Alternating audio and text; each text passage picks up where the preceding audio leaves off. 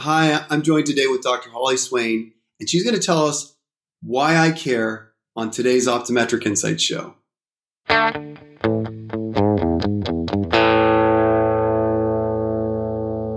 Holly, thank you for being on the show. Appreciate you being here. Holly, as a start, give the listenership a little bit of a background on yourself, just so they kind of understand your background, where you started and where you are right now. Well, thank you for letting me participate in this. Sure, I would love to. I went to optometry school, graduated a while ago. We will not talk about how long ago. And I started in clinic for a very short time and just felt like something was missing. Wasn't sure what that was. So I got out of the industry completely for several years and got into finance for that time period.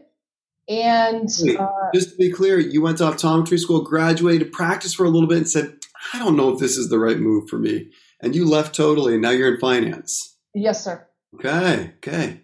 So yeah, I was in finance for several years, and went back to the same thing as this really isn't what I want to do. So I went back into clinic for a very short time and was conversing with a lot of my colleagues and, just kind of explaining, I just wasn't happy, wasn't sure what it was, what I was looking for. And I had several suggestions of getting into sales for the optometric world. And I wasn't really sure about that because I'm not real keen on pushy salespeople. I was going to say, well, that's interesting because for us in optometry, we usually are uncomfortable even talking sometimes about prices of things in the exam room. So sales kind of seems like a big leap forward, but they must have seen something in you that they thought would have been a good fit for that. Yeah, they definitely saw something that I didn't. And I'm glad they did because it did push me in that direction. And there was an opening with someone that, God bless, they were willing to hire me as inexperienced as I was in that division. And I learned a lot from my mentor at that time and continued to grow. But I also found out it was exactly what my initial intuition was, is sales is not where I want to be. So if I could, that's got to be an awesome opportunity for somebody to have somebody that's a salesperson with the optometric background. That's got to be unbelievable because there's a lot of training on the specifics on the technology, but you kind of know clinically really where things kind of fit in. And that's got to be a huge kind of step forward in that role. You just don't have to have any of that background education.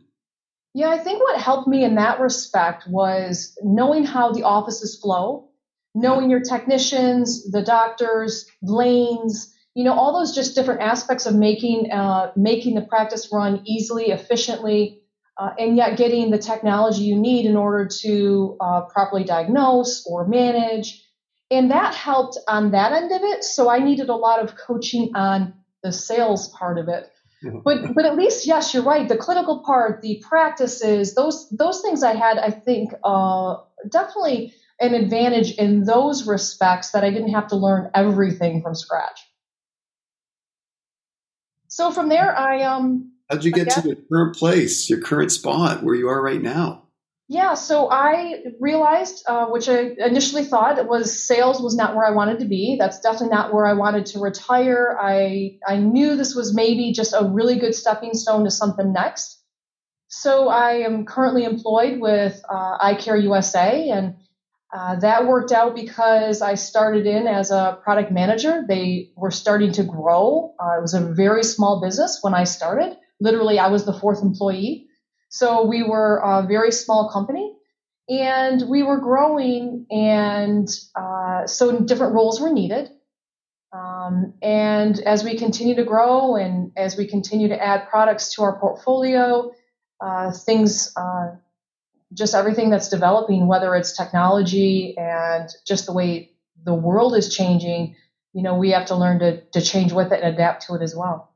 Well, Holly, I want to take a little bit of a step back here because you were working with the company that changed the way that we do tonometry. I mean, prior to the inception of iCare, which is really the kind of the flagship technology that you were working with early on And where we really met, that changed everything. I mean, because prior to that in a pretest room, oftentimes you'd either see a non-contact tonometer or you'd oftentimes see a tonopen if that was used. And in a almost overnight, it seemed like everything switched. It's one of those, I always used to joke, there are kind of 3 pain points for patients in the exam room. One is the dilation, 2 is answering which lens looks clearer, lens 1 or 2, and the third is the puff of air. And you eliminated that. Tell us a little bit more about your involvement in that technology and really why you saw something special here. Yeah, I do remember the very first time someone wanted to run the iCare tonometer on me. And I have to say, I did strong arm them just like a lot of people have. I'm like, you are not touching me, my cornea with that without anesthetic. Because what do we all think, is it's going to be painful. So I was pleasantly surprised that was not the case. And it just took that interaction for me, myself, to actually open my mind to other technology and other ways of doing things. Because I was definitely very close-minded when I thought about it and didn't want someone to do it. So yes, what's changed is the patient experience has been a big thing. Patients, as you said earlier, what do they complain about? The puff of air. There's been practices I've spoken to that they have never implemented an air puff. They've been in practice for 20 plus years, and the patients will still ask if they're going to get a puff of air. And it's amazing that they had that experience somewhere, and that's one of the things that they still hold on to, even though their current doctor hasn't had it ever in their practice. So finding an easier way, whether it be patient experience, especially the way social media is today, they can, we know that they could help us or hurt us too in social media. So having a way to get IOP information that's valuable to all the other things that you're going to test on your patient, but making the experience a little bit more tolerable for our patients. I think it's definitely helpful by all means. Holly, the first day that we put it in our office, I remember whenever there's a new technology that we implement in our practice, we always ask patients kind of what the feedback is on it. So we put a new camera in. We ask them about it. How do you like this compared to the previous technology? When we put the iCare in, every single patient, I asked them, so what did you think about the way we took the pressure? So I saw 20 people that day. 19 of them said, I like it a lot more than the puff of air. The 20th patient said, I said, well, you didn't like it? They're like, oh, no, I like the puff of air more. And I asked them, I said, you like the puff of air more than what they just did? They're like, oh, yeah, I love the challenge of trying to keep my eye open for that puff of air. So they almost viewed it as this challenge. I'll tell you though, Holly, interestingly, that iCare tonometer has changed things. One, because of its portability, so it has a small footprint, but 2, there are some patients that have a difficult time sitting for traditional Goldmann tonometry in the slit lamp. You see them struggling to keep themselves in that slit lamp, and we know that can influence IOP. When they're placed in just a more of a natural resting state, the iCare actually, in our minds, actually provides just as if not more accurate of a reading than the Goldmann in those instances, because again, they're in a more relaxed state. They don't have, or not necessarily inducing this Valsalva maneuver as they're trying to pull themselves up in the slit lamp. I mean, do you find things like that as well too? Yes, definitely. I think the other thing that we have to remember between the different types of technology is today we like to delegate a lot of things. And being able to have some of our technicians do testing so it frees up your chair time to see a patient that you want to do additional testing that your technicians can't do. That also allows for your technicians to have less variability in between the users as compared to something that's going to be a little bit more subjective like Goldmann. You've run your Goldmann, a million times, but your techs most likely haven't. Mm-hmm. And having the different skill level between your techs could vary your IOP results, where I do feel that the iCare takes some of that out of play. Yeah, well, it's Holly. I love this component of more standardization in the technologies that we're utilizing. Again, the iCare really is built to be technician independent. You guys also have whether or not you call it an Iden or an Aiden, a tomato or a tomato, but you guys have a really impressive camera technology. Tell us a little bit about that, because I know that that is almost totally technician dependent. I mean, all they do is enter the patient information, and the patient kind of does everything else, and the computer does everything else. And every picture, regardless of what technician's working with that patient, gets the same photograph. Yeah, the beauty of that is, yes, it's not dependent on your tech at all. I mean, if needed, you could have your front desk person push a button that says start.